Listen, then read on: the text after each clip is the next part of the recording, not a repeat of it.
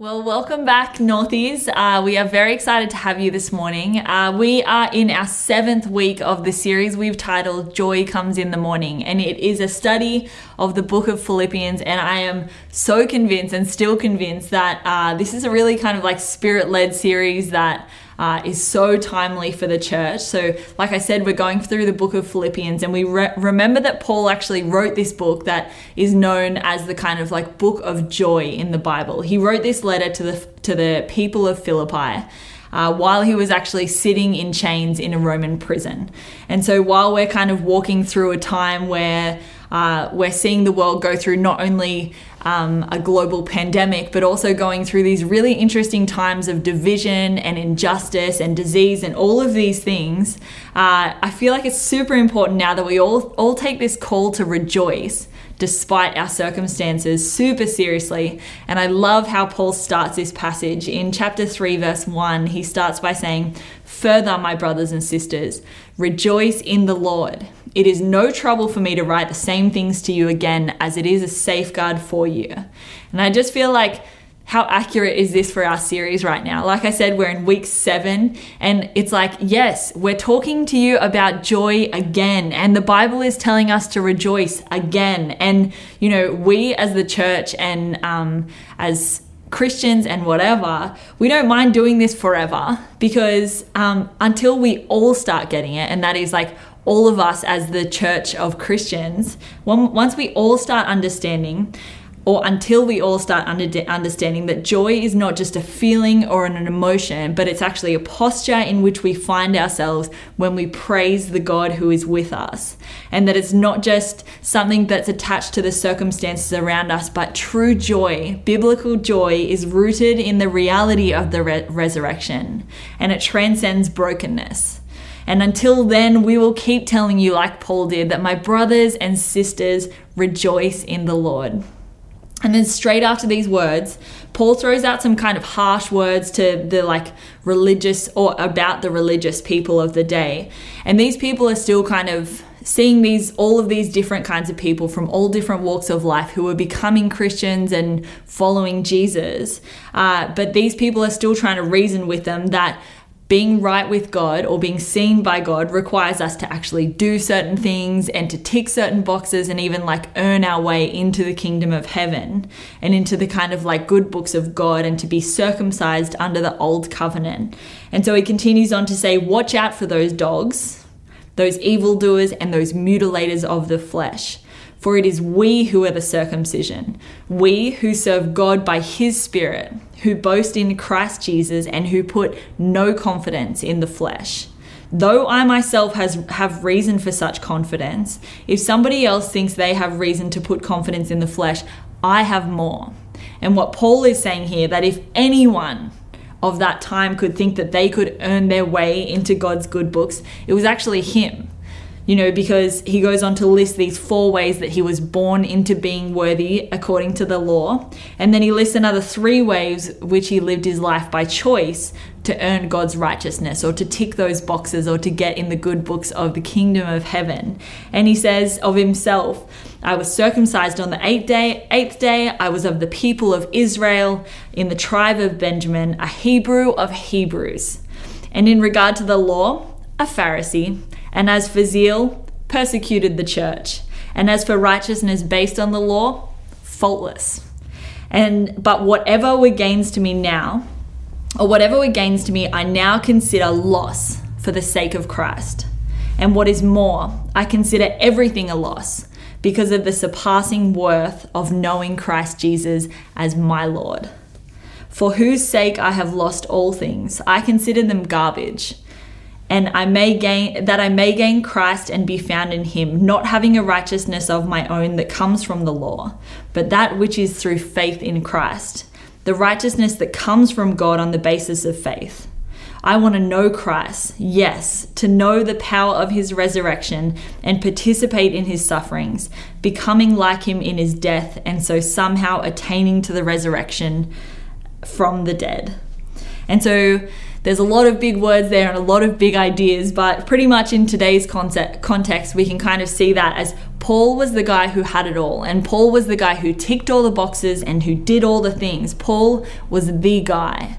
He came from a family of privilege. He had popularity of the people. He had this great community around him. He had done all of the right things since he was a child, and he lived this perfect life. And yet now he's looking back, not from a place that we see as like the typical aftershot, but he's reflecting on this time of his life from a point of view where he is sitting in chains on a prison floor, and he's saying, oh, my old life, when I had it all, when I was doing all things, I count that as filth now compared to the joy I have.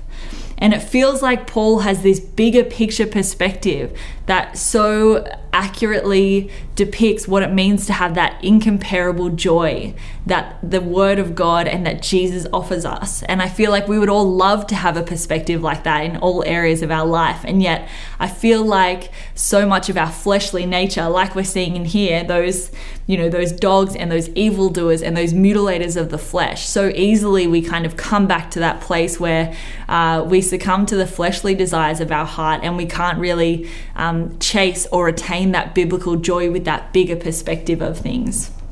And it kind of makes me think of our year 12 students who this week finished school forever. And, for the last 13 years or so, school has been everything for them. And that is not, or it should not be, an exaggeration. It's been this one continuous place where skills are learned, like reading and writing, and friendships are formed, understanding relationships are kind of formed, people's purpose and identities are built there. And in the mix of all of this crazy changing hormones that teenagers go through, we kind of expect school-age students to live for this long in these fish bowls where everything is so all consuming, and there feels like there's nothing outside of it, and we actually expect them to come out like wise and well balanced humans. And a lot of people who know me know that this was actually a big part of my story, and I continue to have to unlearn behaviors and things that I learned at school, but I was so kind of immersed in what I was doing and who I was perceived to be and how I was measuring up that I actually failed to have any concept of this bigger picture thing. You could say that fishbowl idea kind of consumed me, and if somebody didn't like me one week, it would ruin my whole week. There would be no assurance outside of what was happening in my school life. And I feel like I was completely lost and had to go through this years and years of unlearning that behavior, because everything that I thought was important and everything that I thought was my whole world actually just disappeared once I kind of got the papers and walked out the gates. And just to quickly contrast this, one of my very favorite girls in the world also finished school this week, and I'm very proud of her and I'm very emotional. But her story and her life could not be more different than mine. She is a girl who knows the Lord and loves the Lord. And because of that, she seems to have this crazy perspective of life and this incredible ability not to get caught up in the currents and the trends and the fads and whatever kind of happens to people at school. And she just goes through with this incredible steadfastness. And now that the stakes are higher and we're out of school, and the Bible is telling us to have the kind of perspective that she has for the rest of our life, now the stakes are higher. I want to do life like she does it. And I don't want to get to the end of my life and do the same thing as I did in high school, realize that I was putting all of my investment in only the things that I could see. And that is the wrong thing. I don't want to become so invested in the things that my fleshly nature say that isn't important, that I actually get to heaven and realize that I had fishbowl vision all along. And all of us, I think, that is true to some extent. And I think that it is understandable and completely acceptable that we go through life thinking that the things in front of us are the main sources of joy. And, we've got to seek the right things and do the right things and be the right kind of people to be able to experience that joy. But we exist in a lifetime, and the scriptures say we exist in this lifetime that the scriptures say is just a mere breath, like that. And yet many of us are acting like this is our only show. We let our hearts so easily become entangled in the things of this world. But Paul here is saying, I was the guy. I know what it was like. I had it all. And yet I still count it as loss. And it's only the bigger picture perspective that can release our investment into the present and obey the scriptures when it says to fix our eyes on the things above. And yet the problem that we face is that, like I said, we live in a world and in a culture that constantly pushes us to care about the things in our surroundings and to be focusing on our fleshly desires. And that's the things that we can see and touch and taste and feel. You know, we're self-conscious, we're self-aware, we're self-focused, we're self-indulgent, we're selfish by very nature because sin permeates everything inside us. So for us to say that we want to have this bigger picture life and not concentrate on the fishbowl in our own flesh is impossible because our heart is truly entangled in our fleshly desires. And instead of leading us to joy, like the whole world might be deceiving us, it's actually distracting or preventing us from experiencing true joy.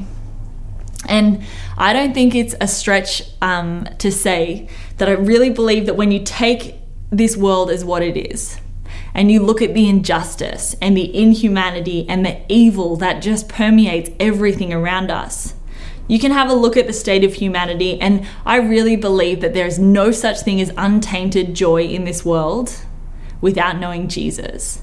There is sin that runs through every single thing. Things are desperately temporary, so fragile, fleeting, but the only thing that remains steadfast is the one who created the earth and the one who came to save us from it. You know, Jesus came to bring light to the darkest of places and bring pure joy to us as people who could never earn it, who could never tick enough boxes, and we could never deserve it. And so what is the solution for us? Well, I feel like the solution actually lies in this passage. If we look back at verse 2 and 3, we see when Paul says, "Watch out for the mutilators of the flesh." And that is the Jews who insisted on circumcision. And this circumcision is actually referenced back to the book of Genesis when God made a promise or a covenant with Abraham. You know, and his promise was to give him land and to grant him redemption. And at 99 years old, God promised Abraham that he would have children. And I feel like out of everything, that is a blessing that we cannot understand and we would never expect. And that same covenant is represented by the circumcision of every boy that was a descendant of Abraham. And that is to include them in the promise and include them for redemption and favor and descendants and all of these things. But here Paul is saying that we, that is the followers of Jesus, are the circumcision. And that doesn't mean that we need the circumcision or we should seek the circumcision. He's saying we are the circumcision. And that means that rather than cutting off a small part of flesh, the promise that God gave us in Jesus is a cutting off of our fleshly nature. In Colossians 2 verse 11, the scriptures say that through our union with him, we have experienced circumcision of the heart. All of the guilt and power of sin has been cut away and is now extinct because of what Christ, read that as not us, because of what Christ, the Anointed One, has accomplished for us. And we can cut off our fleshly nature because Jesus was cut off from the Father first to pay the price for us. So we can be made one with him in righteousness, and like Paul concludes this passage with, so that we would be able to know the power of his resurrection in our own life. And I really believe that for all of us, for Northies and for the greater church, I really believe that the Lord wants us to have lives in this lifetime to enjoy. But I also believe that he is the only one with the power to see the bigger picture. He has the ultimate hindsight, he has foresight, he has perspective that we could never fathom, nor are we designed to fathom it. He knows that we cannot truly experience real joy if our hearts are entangled in the things of this world. He knows the danger of investing our heart into the things of this world. And so when we're tempted to do as the world tells us and follow our heart and seek joy in every moment, as the world kind of so poetically puts it, we remember that Jesus says, instead of following your heart, Jesus says, out of the heart comes evil thoughts, murder, adultery, sexual immorality, theft, false witness, and slander. And truly, I think if you look around at the condition of the world, too many of us have been following our heart. And this is the condition in which we live now. And in Jeremiah, the scriptures say, the heart is deceitful above all things and desperately sick. Who can understand it? And so when the things of this world change every day, when the condition of our hearts change every way, there is no safe investment in this world to put your hope for your joy and expect a return of joy that surpasses understanding and joy that surpasses circumstance and joy that is more than an emotion or a feeling or a choice, a joy that is a gift. All these things fade away. People change. Health deteriorates. Lives end. Wars start and pandemics hit. And yet only Jesus is the same yesterday, today, and forever. And he says in John 14 verse 1, he said, let your heart not be troubled, but believe in God and believe in me also. And that is our final exhortation, church. That's our final to-do list. We believe with our hearts and we profess with our mouth. We believe with our hearts and profess with our mouth that Jesus Christ is Lord.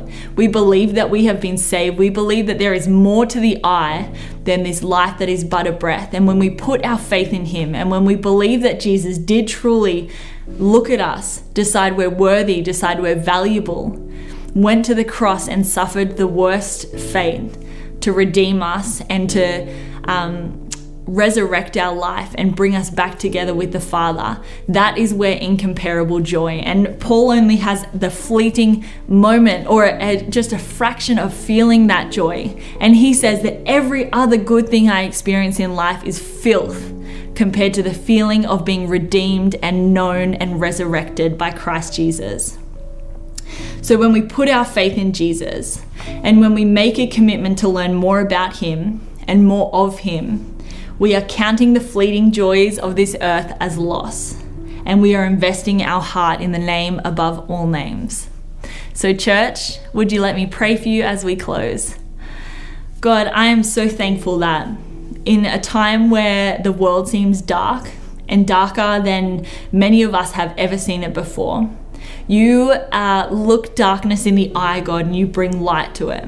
And you are the light of the world, as your scriptures say, Lord. And I just pray that you would be able to, as we open our hearts to you, Lord, bring light into our heart and bring incomparable joy that we have been searching for in this world, Lord. And that each of us, God, who take that step of faith to trust you and believe you, that you would be able to show us in such a tangible way to taste and see that the Lord is good.